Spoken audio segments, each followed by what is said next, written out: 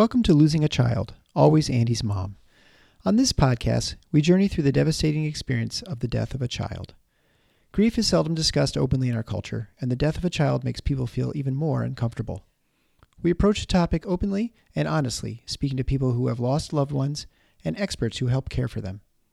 Whether you are a parent experiencing loss or someone who wants to support another going through this tragedy, this podcast strives to offer hope and help.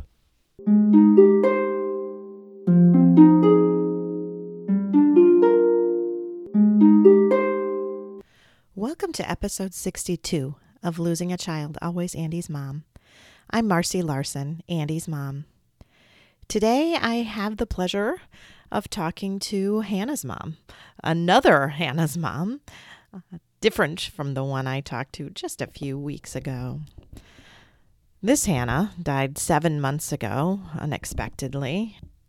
From the outside, I think that Farah gives the impression that she is doing really well.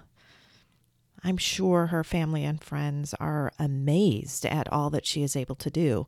She's a professional woman. She's strong. She was in the military for years. And I think from the outside, she's just doing great. And in so many ways, she really is doing great. But as you hear her share her story, not everything is great. And on the inside, she feels just as broken as all of the rest of us, even though on the outside, she seems so put together. I know over the past 2 years, I have found it difficult to ask for help. Many of us find it difficult to ask for help. We just wish we could wear a sign saying, "I'm grieving, please help me." I think that's what Farah needs in some ways. She needs people to just do things for her, to offer to go to the store, to make dinner for the family. Just the little things that we find so difficult in those months after a loss. This really is a lesson for us to learn today, that you can't just look at someone from the outside and know how they're doing. You can't look at someone and assume everything's okay. Just go out of your way, ask if they need help. And if you are that person, ask for help. It's so hard to do. I know it's hard to do, but do it anyway. One more reminder for the month of November, all of the donations to the Always Andy's Mom charity will go to help refurbish the cabins at Stony Lake Camp. You can donate by going to my Facebook page or just on andysmom.com under donate. So I appreciate any donation we can get. For now, enjoy Hannah's mom.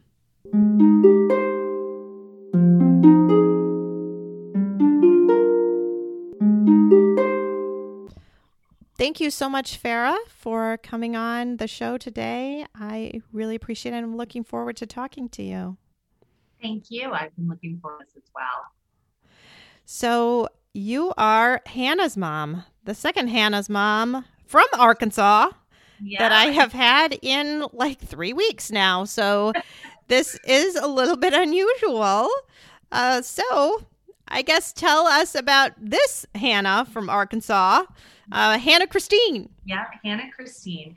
She actually, she was born in Georgia. Her father and I were both stationed at Fort Stewart on active duty in the Army at the time that she was born. So she grew up a military brat. Her dad retired with, I think, almost 30 years in the military. So wow. And in fact, she was living in Savannah permanently, but here in Arkansas visiting when she passed. But Hannah was the roly-poliest baby you've ever seen. She was one of those kids that looked like she had the rubber bands around her wrist and her ankles because she was just so round. She was a 30-pound 1-year-old. Oh, my word.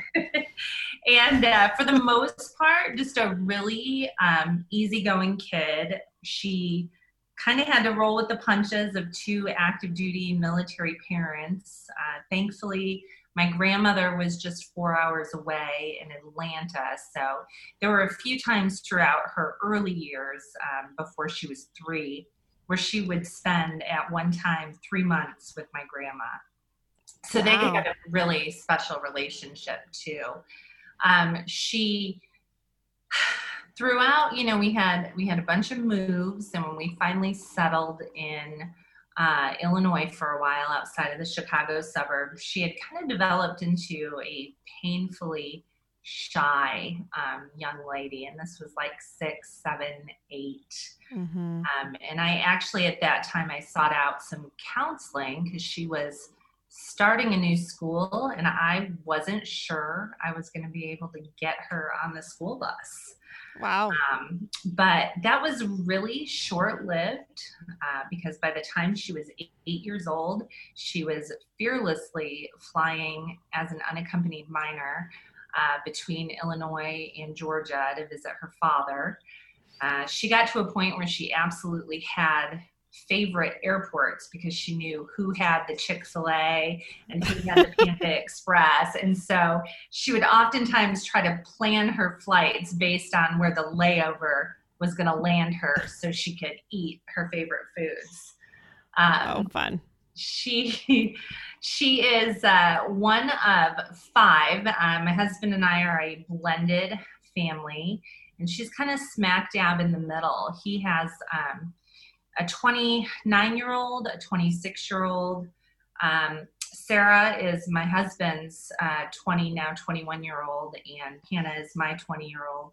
And then we have an ours who is her 14-year-old younger sister. So we blended families when Hannah was 3 years old, and she is, 6 months older than Sarah. So she and Sarah grew up as, our 10-year-olds, our 9-year-olds, and most people assumed we had twins, and we would have to explain the 6-month age difference and the, his, mine, and ours trajectory of that. And she just super easygoing, didn't take anything really too seriously, a very good student. She was not someone I ever had to worry about academically. She just was very self-motivated in that respect. She hated any kind of team sports participation. We tried soccer for years, and that was just an epic failure. So, when they get to a certain age, you just give up trying to force the mandatory fun and realize that your child's just not ever going to be the star athlete that maybe you would want them to be. When she was 15, I started my graduate program, and that was also about the same time she decided she was going to do the things that 15-year-olds do. In fact, my very first big test in graduate school, I had left a little bit later than usual and realized that instead of getting on the bus, she was walking around the block to circle back to the house and skip school. Oh, no. That kind of led to, me realizing she was skipping school, she was sneaking out, she was doing those rebellious things that teenagers do. And we struggled with that for months and months, and she just was not willing to make any different choices in her life or her friend group. At this time, her dad, who lived in Georgia still, was a stay-at-home dad. He and his wife have a disabled son, and so he was full-time dad, and I was at a crossroads. I could either quit my graduate program and give her what was going to really feel like full-time supervision, or I could send her to live with her dad. Mm-hmm. And after a whole lot of heartbreaking deliberation, that is what I decided. I think I may have made that decision kind of unilaterally, but I wasn't arrogant enough to think that her father couldn't do a good job parenting as well. And so Sure. I kind of feel like it was his turn to do the full time.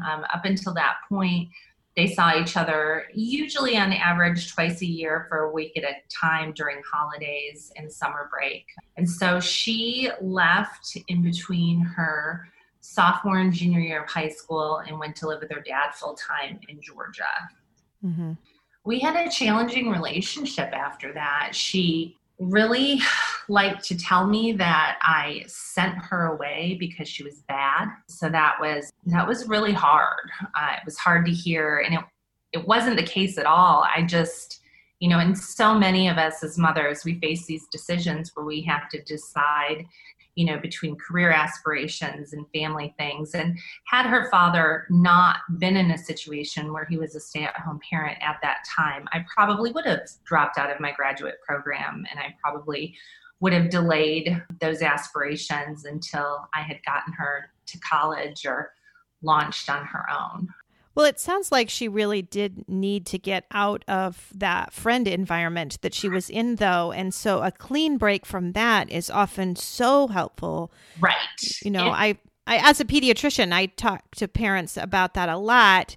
And that can be, when they get more independent and older like that, it can be really impossible for you to have any control into separating them from these influences that are not helping. Right. So for her to have an opportunity for a clean break to go live with someone who loved her and cared for her is really what a lot of parents wish they could do, right? I mean, other parents choose sending them away to like military school or something like that in order to have that same kind of result. So I think it was a very brave decision on your part and a very wise decision. And I wouldn't really even think about it as, choosing yourself. You were trying to choose a better life for her. Right.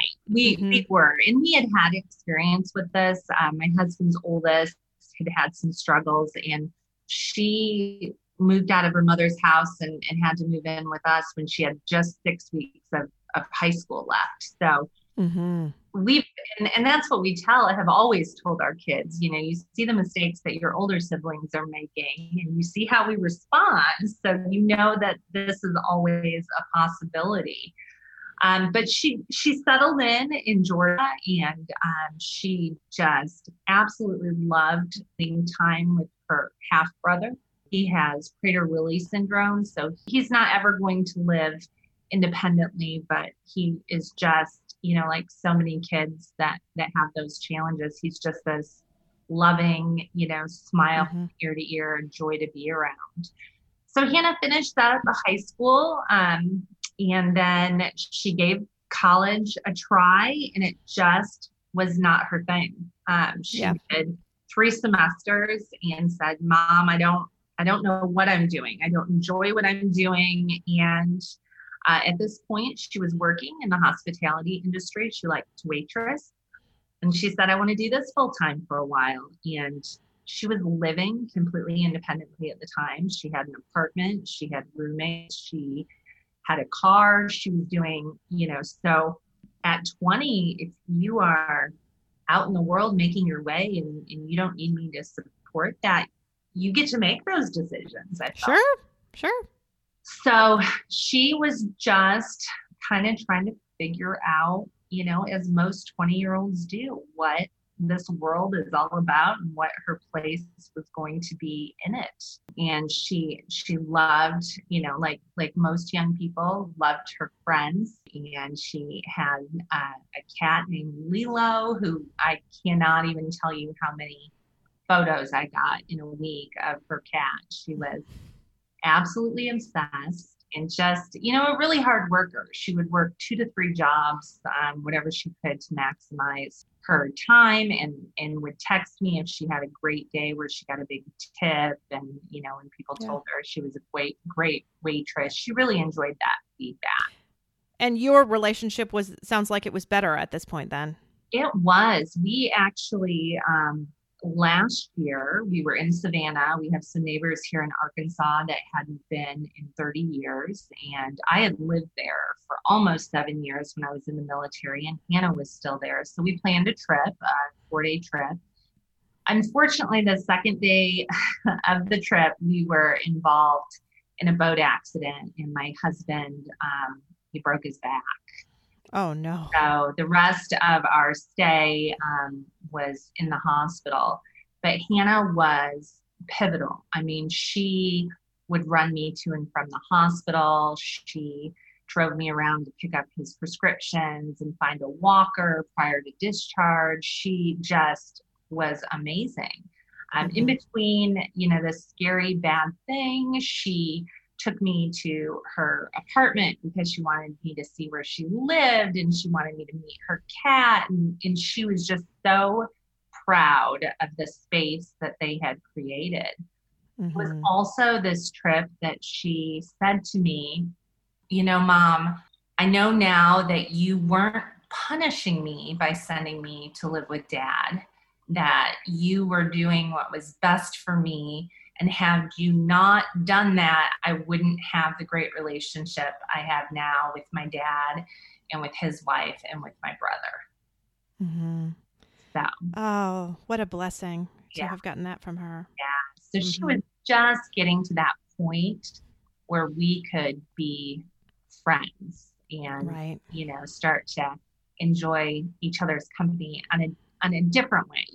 As your kids get older, the relationships change, and we were coming out of that, everything that you say as a parent is wrong, to the, oh, maybe my mom does know a thing or two. It felt really good. Yeah, I bet that did. Yeah. So, and then she was here for Thanksgiving last year. So, I mean, she was really at a good place with everybody at that time. So why don't you go ahead and tell us now what happened to Hannah? So when Hannah went to live with her dad, so she was 15 right before her 16th birthday, her father, because of their son and his challenges, they had a baby monitor upstairs in Michael's room, probably for far longer than most of us would have with our children.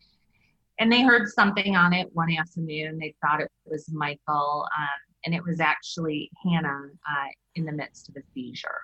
And so up until that time, as far as we knew, she hadn't had any seizures. However, at this time, her seizures were nocturnal. So when she was sleeping, and she slept alone, it wasn't something that had ever happened on vacation or when she was sharing the bed with one of her siblings, so that she had a few episodes of intractable seizures where she actually ended up hospitalized for 2 or 3 days at a time. They do all the MRI imaging, they do all the brain studies, and we were just repeatedly told that these were most likely, related to puberty and most likely something that she would grow out of. And again, she was living at her dad's, so I didn't have a whole lot of access to the medical information. And my ex-husband and his wife are smart, sharp people. I mean, she's a pharmacist, so I really didn't feel like that was something I needed to micromanage.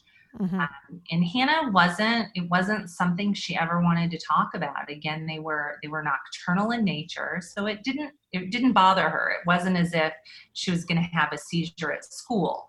And so really what she worried about most is how it was going to affect her driving ability. Right. That's what I was thinking. Yeah.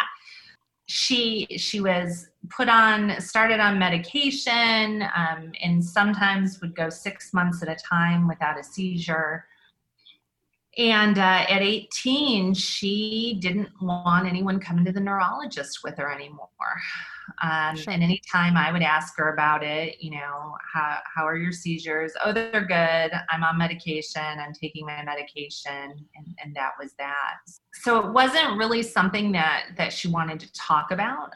In fact, until she died, there were very few people that even knew she had epilepsy. In fact, I, for years, didn't even use that word. I would simply say she has a seizure disorder.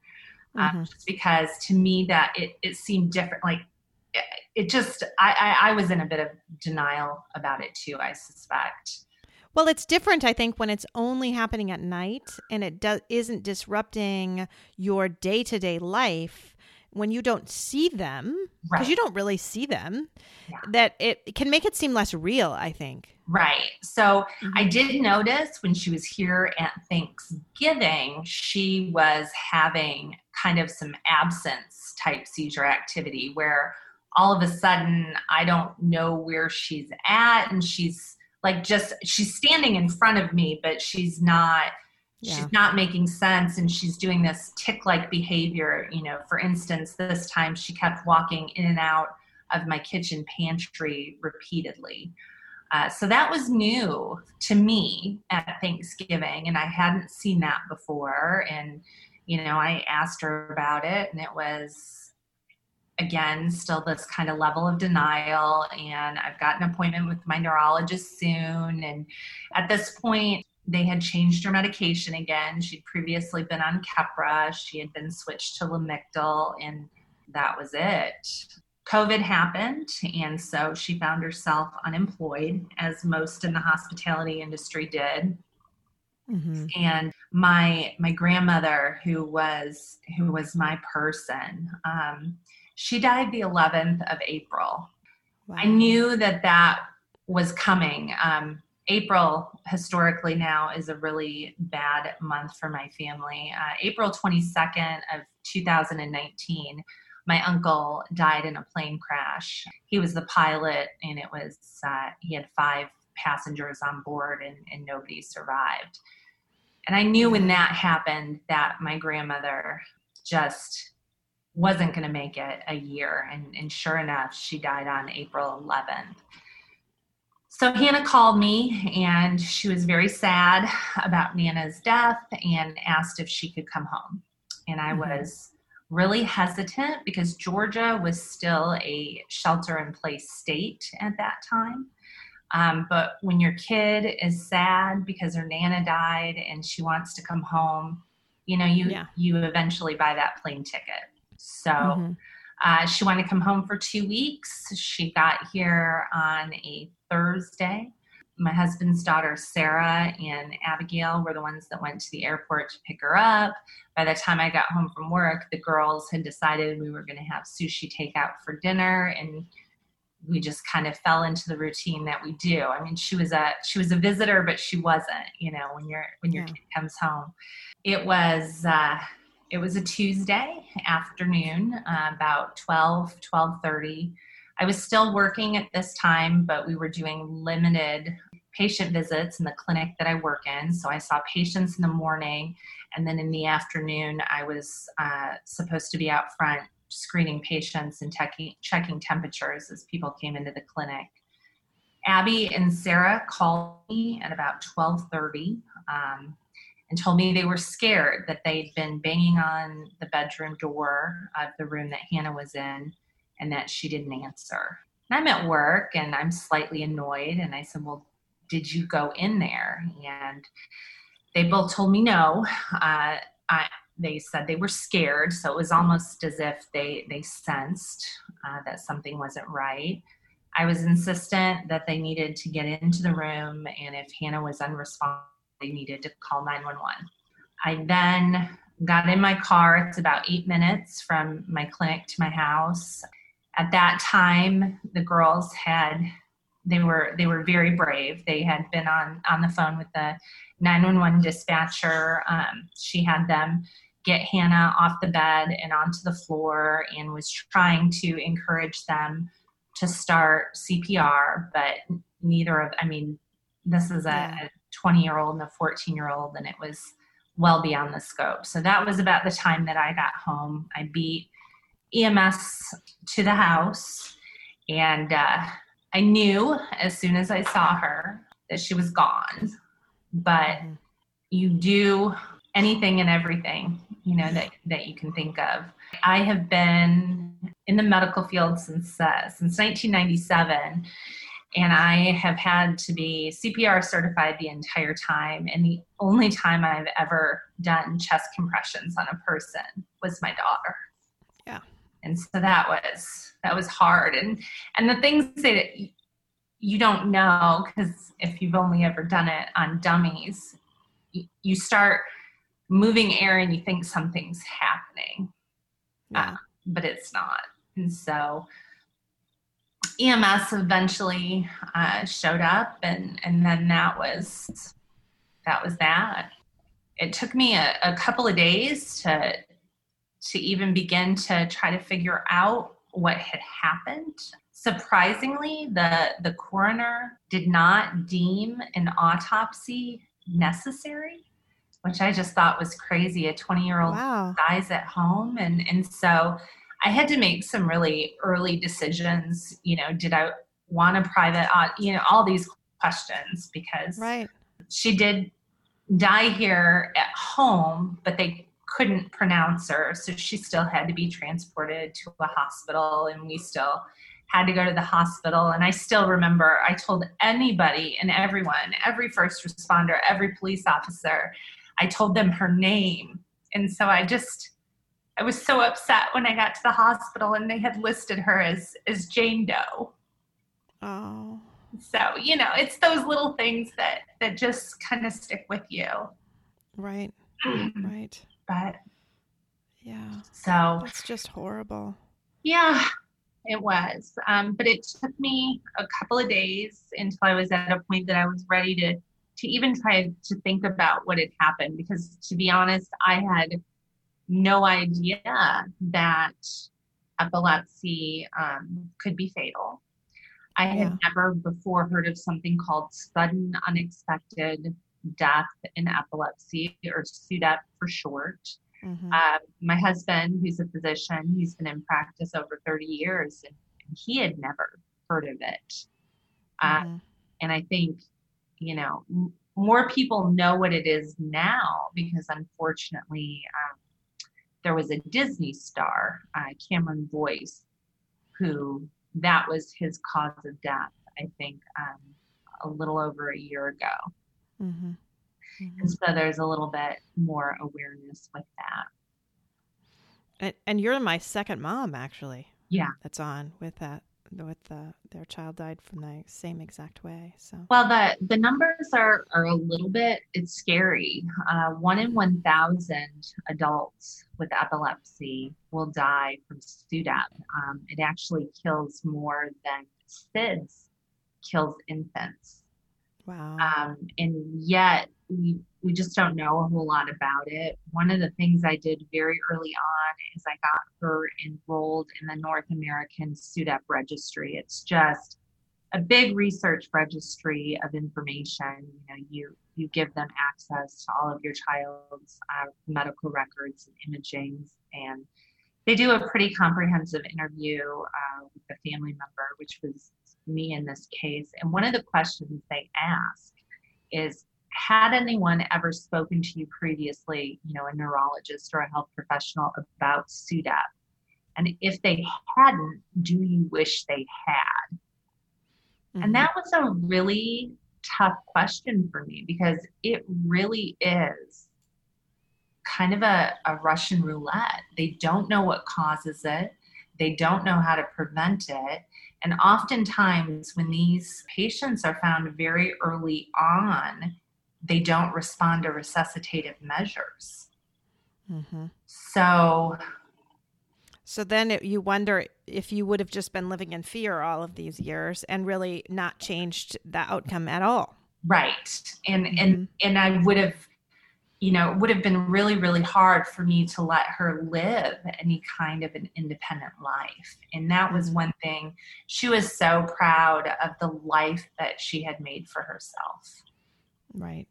And I truthfully, I expected when we got her toxicology report back that it would show that she hadn't been taking her seizure medication, because she's 20 and thought she was invincible, but that was not the case at all. So she'd been taking her medication and doing what she was supposed to do. Just such a tragic, horrible story, really. Yeah. Tell me about what that was like afterwards. I feel like, especially with COVID and all of that going on at the same time. Yeah, that was. How was that? Yeah. So here in Arkansas, we were not a shelter at home state. Okay. So, of course, I always had the option of postponing. Really and truly, my first thought, like that initial, I just thought I needed to get her home to Georgia. Mm-hmm.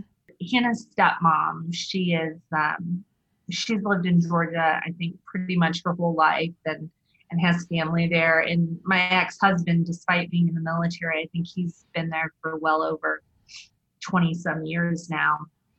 So I just assumed that they would maybe have a plan or a place in Georgia.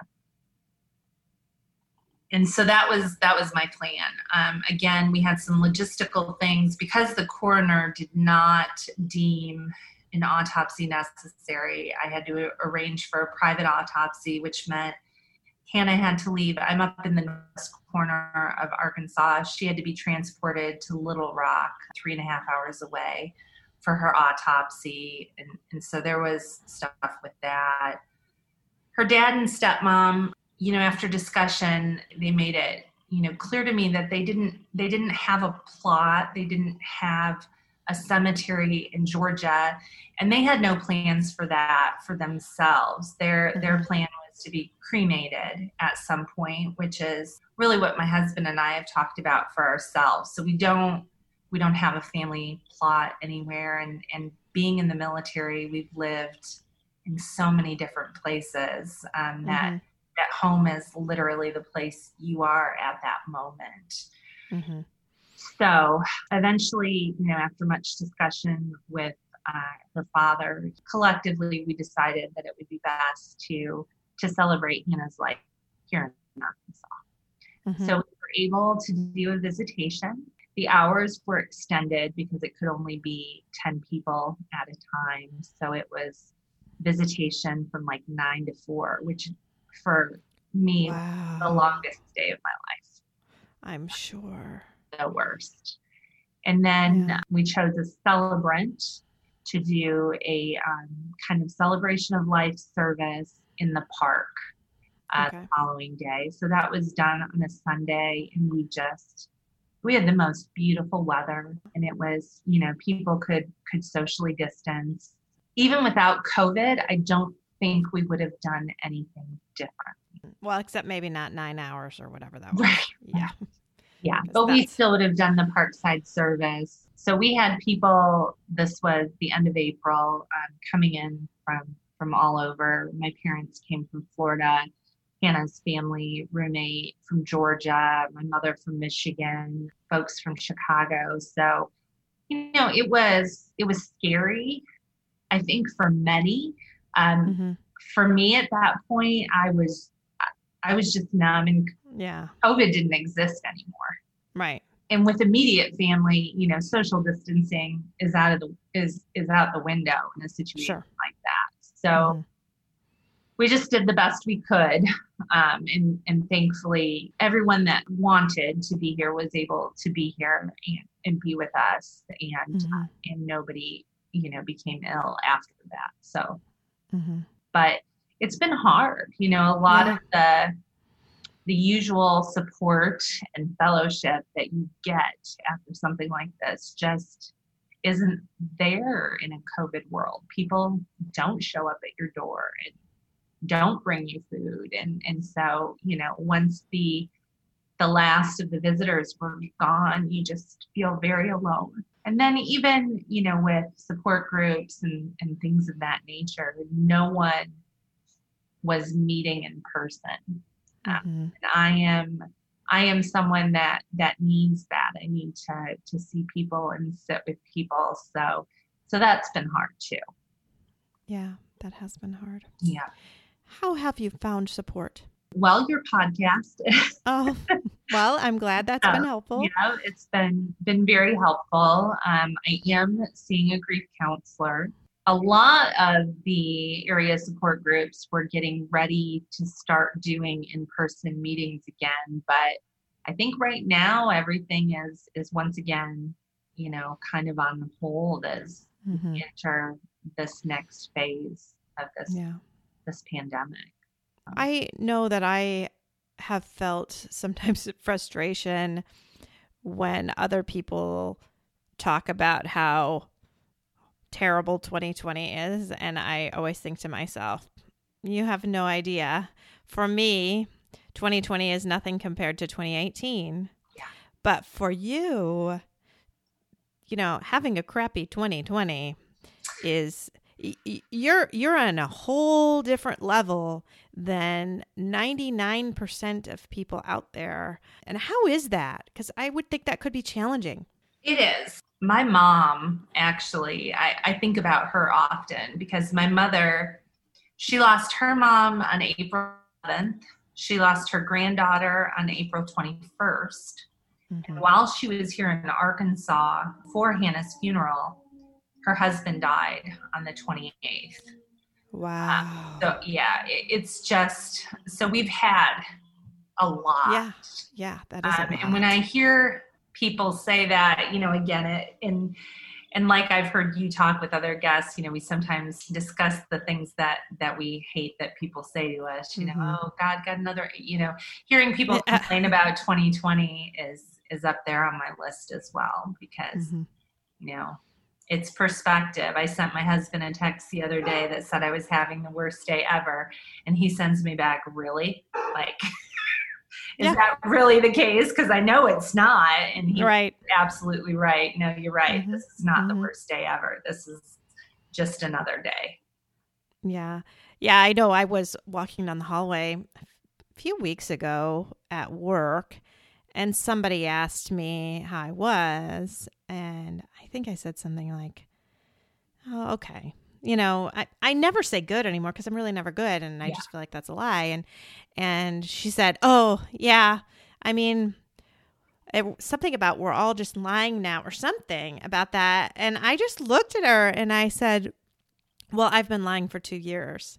And she just kind of went, okay, yeah, probably shouldn't laugh about that, because that's what she did. It was like a joke. It was like, ha, yep, we've all been lying this year, and kind of forgetting that for me, this isn't really as bad as it gets, right? I mean, it's terrible and it's hard, but it's not the worst thing.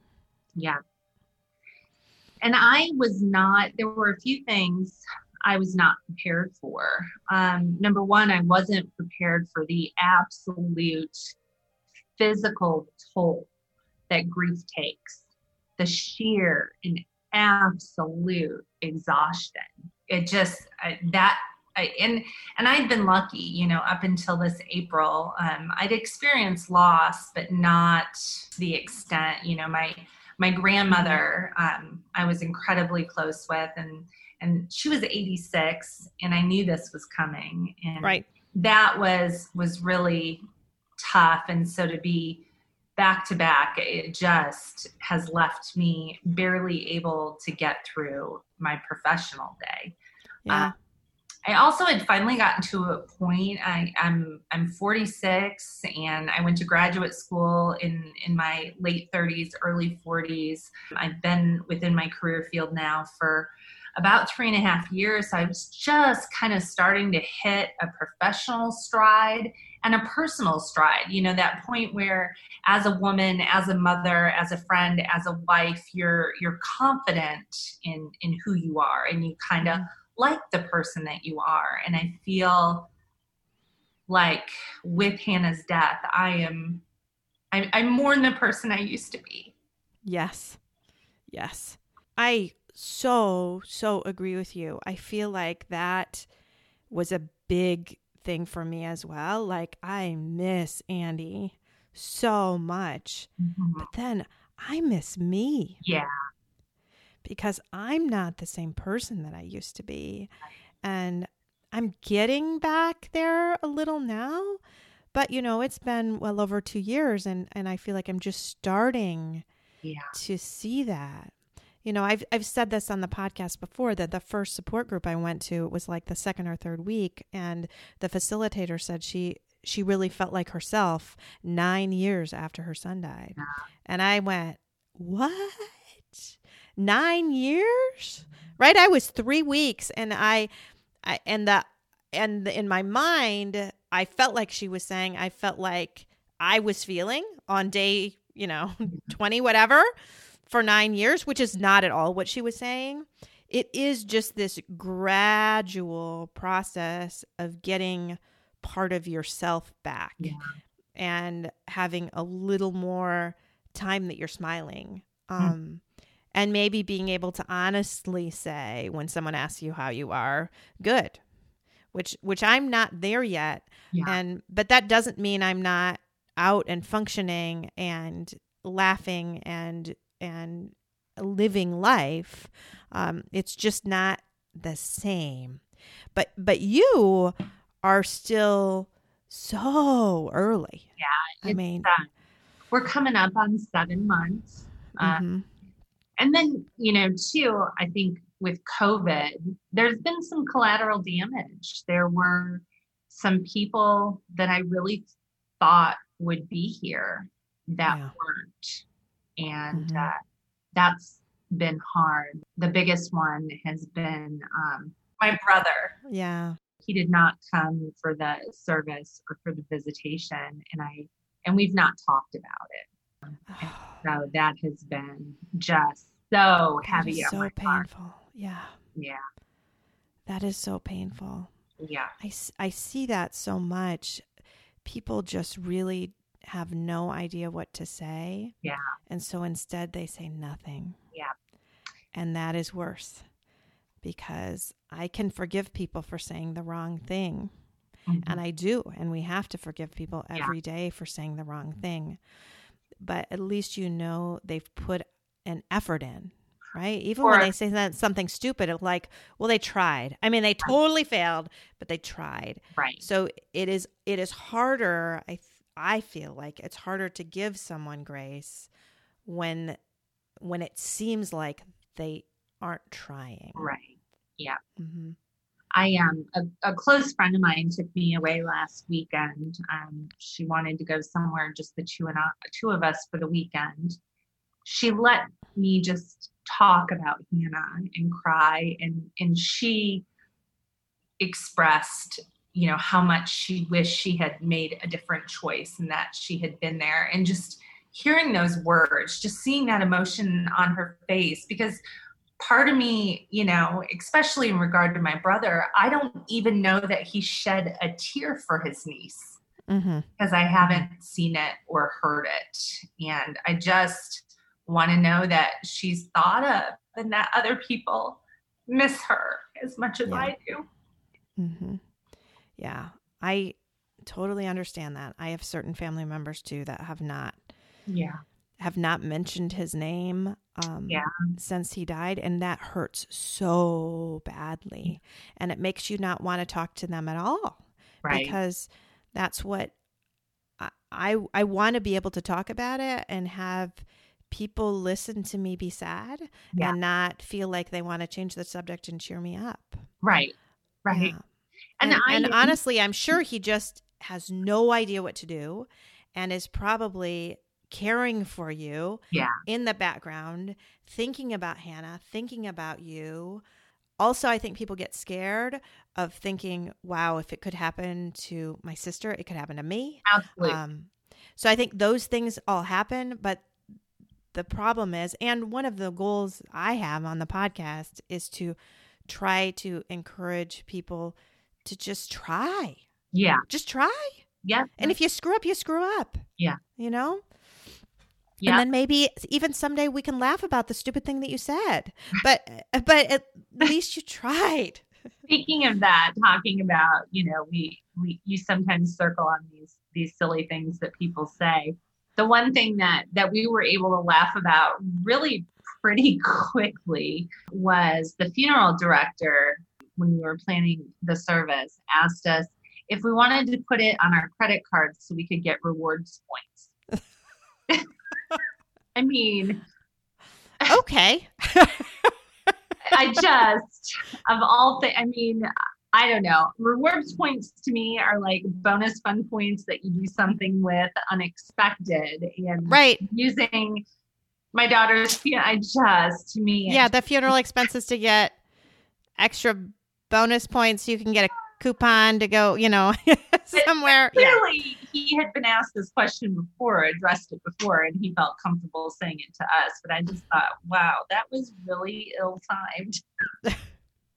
Yeah, it is different. I mean, I think they deal with it every day, and so they just think about things in a much more business-like manner, I assume. I guess. And I think it depends on the person too. Like we had an awesome funeral director. He was fantastic. And in fact, I recently interviewed a funeral director, and after that, I found the email address of our funeral director, and I emailed him. I sent him an email just basically of the write-up that I did, because I did, I do a write-up with every single podcast. And so I talked about him in the write-up, and I said, I just wanted to send you this. I don't know if you remember us. My son, Andy, was killed in a car accident. And I sent it to him. And what's funny is, as I was looking for him, I saw that him on Facebook, and I saw that his brother, he's a young guy, and that his brother had died the year before at like 25 or something. Some were quite young. Yeah. Anyway, I was kind of feeling that. I didn't mention it to him because, I felt like I was sort of Facebook stalking him to have even found out this information. But he wrote back to me, and he shared. He said, my brother actually died last year. I'm going to make sure to recommend my parents listen to your podcast. And then he said something that was so powerful to me. He said, yeah, when I go to that cemetery, which he obviously goes to often, it's a very nearby cemetery, and I'm sure they have plenty of services there. He said, I visit Andy. So he visits my son. So that meant so much to me that this stranger who never knew him in life, only cared for his body after death, and cared for us in those days, those horrible days, he cared. And Andy's life actually made a difference to him, enough that he stops by the cemetery and thinks about him. And it's very, very powerful when you find things like that. And I bet you will, as time goes on, you will get more and more little stories. We ask that folks donate to a local animal shelter, and they reached out to me, about a month and a half after Hannah passed, and said that they had an overwhelming amount of donations, and were just amazed by the generosity. They're in the process of building a new shelter, and so they're going to name the kitten room after Hannah's cat, Lilo. So it'll be Lilo's room. Oh, that is so sweet and special. Where is Lilo now? Lilo is with Hannah's roommates. Again, you have these instantaneous thoughts, and my first thought was, I need to have Lilo. And Lilo's a rescue. Hannah's roommate found her, at the apartment complex that they live, and she was missing half of her tail and in really rough condition, and brought her in, and didn't have any intention to keep her. Another one of my favorite Hannah stories, Hannah decided in 2018, after she finished her third semester of college, that she was ready for a change in life, and she was going to move to Arkansas and start over. Okay. So that December, she finished school. She spent Christmas with her dad, and she packed up her car, got a $300 and some odd speeding ticket in Mississippi. Oh no. Made it to Arkansas. The month prior, she'd been doing all kinds of online shopping, all new bedding, all new furniture. So that was all delivered here and set up for. She transferred. She was working at Buffalo Wild Wings. She transferred to a local Buffalo Wild Wings.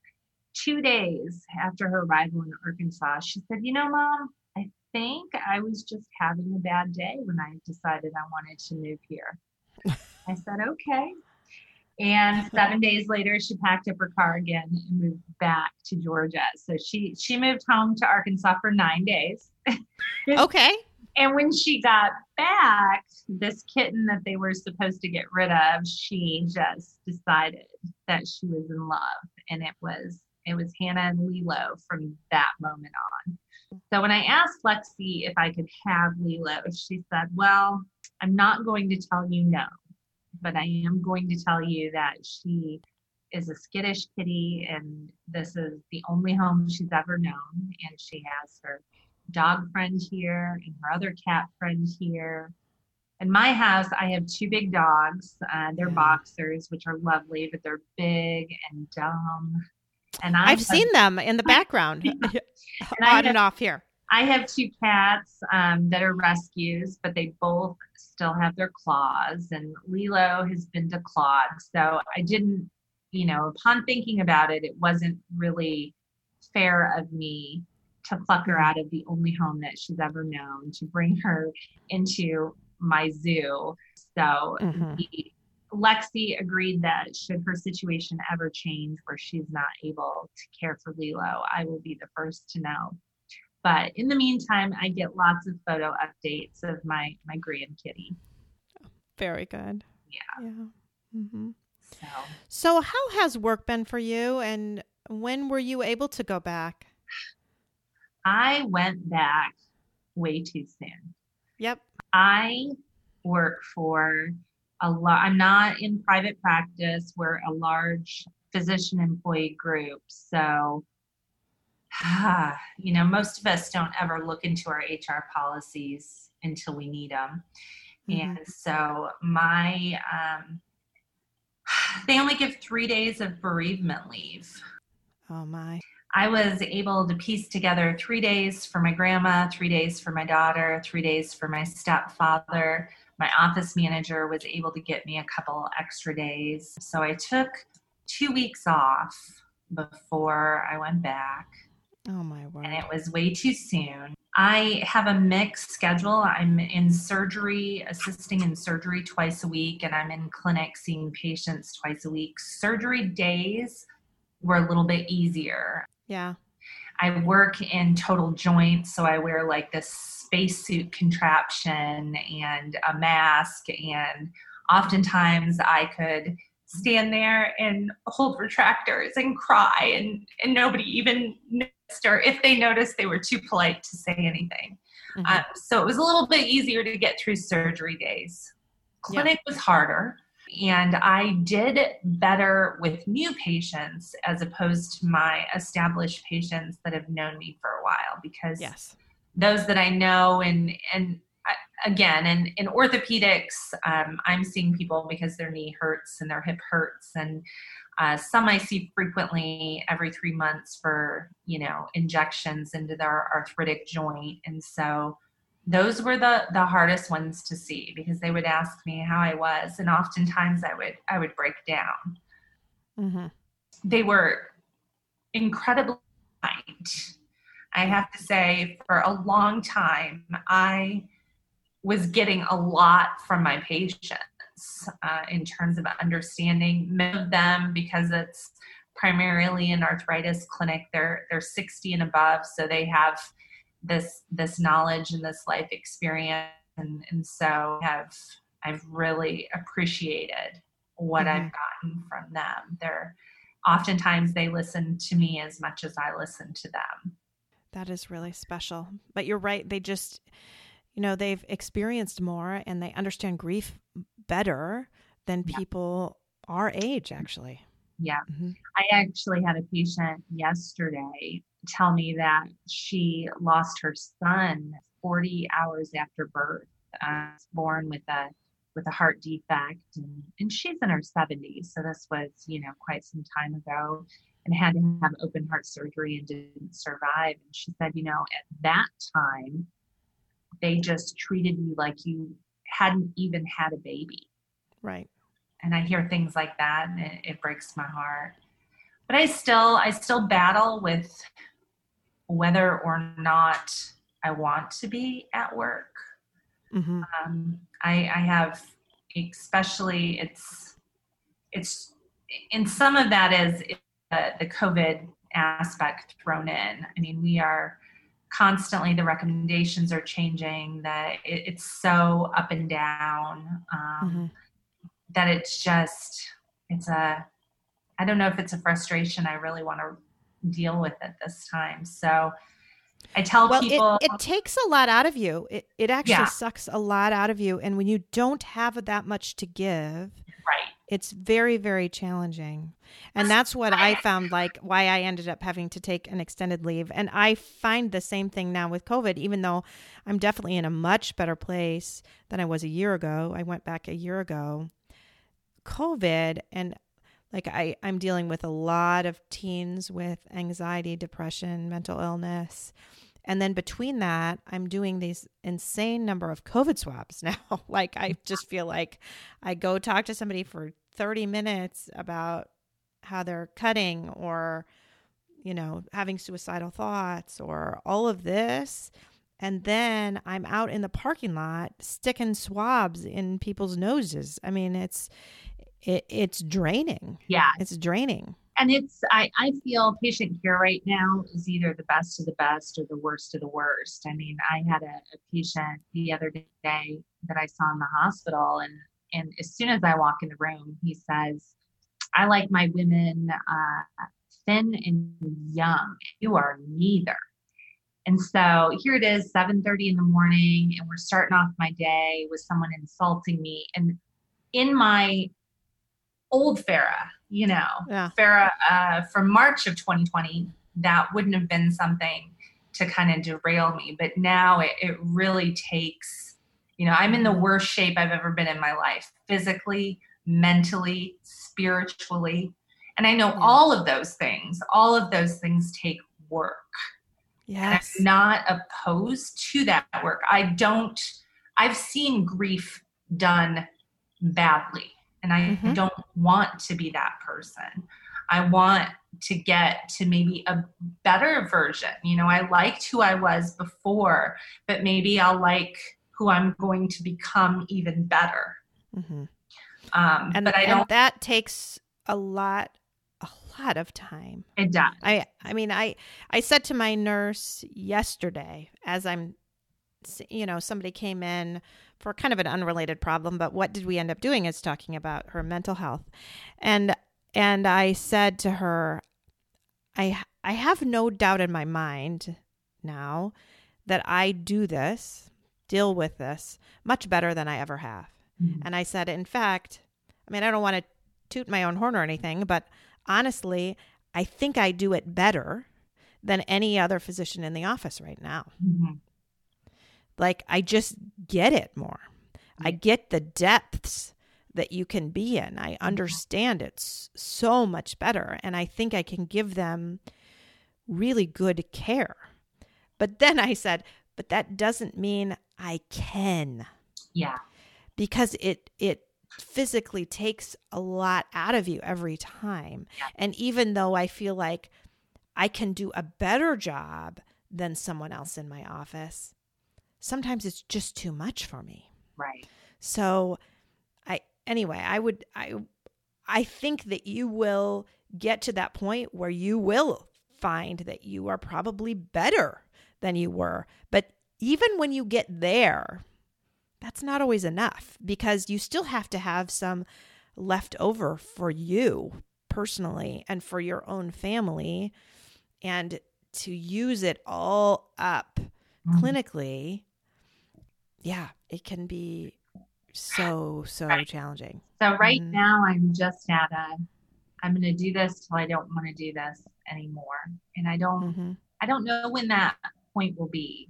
We have kind of some mandated stop blocks coming up. They've just limited what we can do in regards to inpatient surgical procedures. So I'm hoping between that and the holidays to just have a little bit more time, for me and for my family, because right now I'm just surviving. It takes everything I have just to get through my Monday through Friday. And and then all of the ridiculous things that still have to get done, the laundry and all of the housekeeping aspects of life.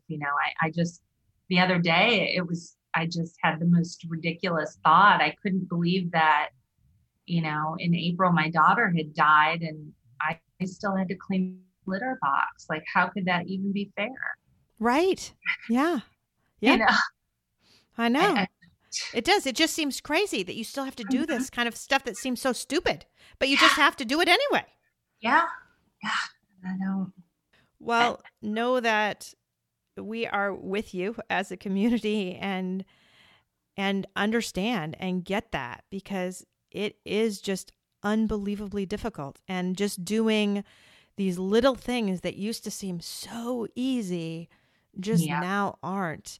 And I hope that your friends and family listen to this and start thinking about little ways that they might be able to help you, because that is huge. If somebody can do just things that seem super little and minor. I mean, I remember somebody just saying, "Hey, I'm going to Costco. Do you need something?" And that was enormous for me, that they picked up like 4 items at Costco, because of course that had been weighing on me.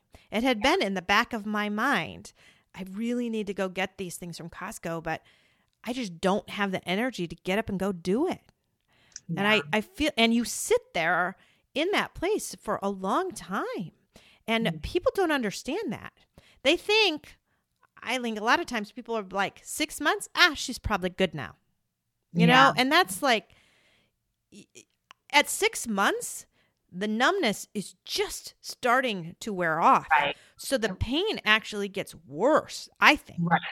I felt like I have had so many days, I just wish I could wave a great big sign that says, I am not okay. Yeah. And part of the problem is I have always been that person, the one to reach out, and the planner, and, a super type A.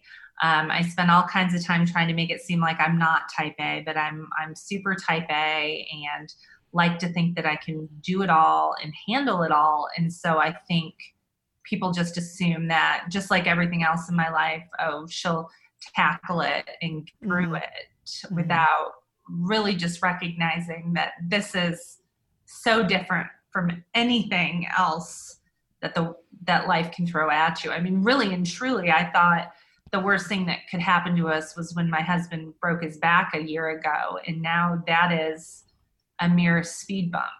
I mean, it doesn't even seem like a big deal. Right. Right. And I think it's important for you just to try to be brave enough to ask for help, even though that is so and that is just not part of your character. I mean, I can tell it's not part of your character. Right. To ask people, like, out of the blue, I need you to do this for me. Yeah. But some ways that's where we end up being. And that's what I've talked about before, about how the griever ends up having to be the teacher. And when you have to be the teacher, sometimes you have to say, this is what I need from you. Yeah. It's hard though, because I think all of us expect others to just know. And like you've said in the past, when people say, call me if you need something, we will never make that call. Yep. I can, as soon as you said that to me now, I can think of so many people at my front door dropping something off for me and saying, call you if you need me. And as I'm closing the door, I'm thinking to myself, that is never going to happen. Yeah. So it's a challenge to yourself, especially now, I think in COVID, when people are less likely to go out of their way and do some of this stuff, that maybe it is time to try to push yourself. Yeah. And for you, I just hope that so many of your friends listen to this and start thinking about how they can help you, because I would love that. I would love if this gives you a little bit of help. Yeah. Well, it's helped just talking to you. Again, as all of us have said, we like nothing more in this world than to be able to talk about our children. Mm-hmm. To someone who truly wants to listen. Mm-hmm. Yes. Yeah, that's it. And if I could make a profession out of doing that, and maybe that's what I need to to think of for my next act. I wish I could find a way to just spend all day talking about Hannah. But the life is on, and I hate that, but I have a family and I have other children, and we've had happy things.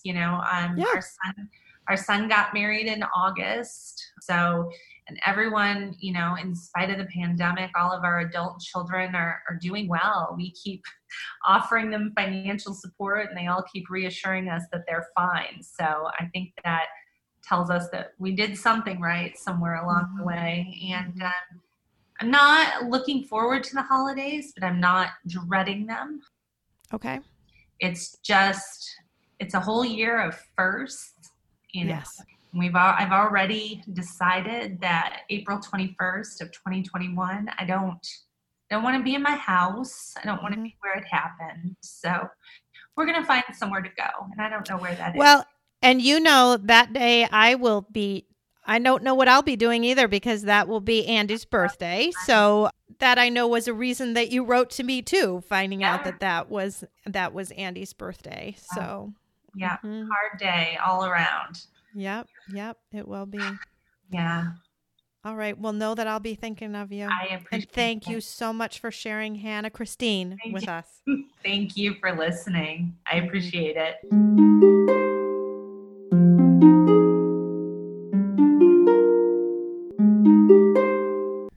Thanks for listening to Losing a Child, Always Andy's Mom.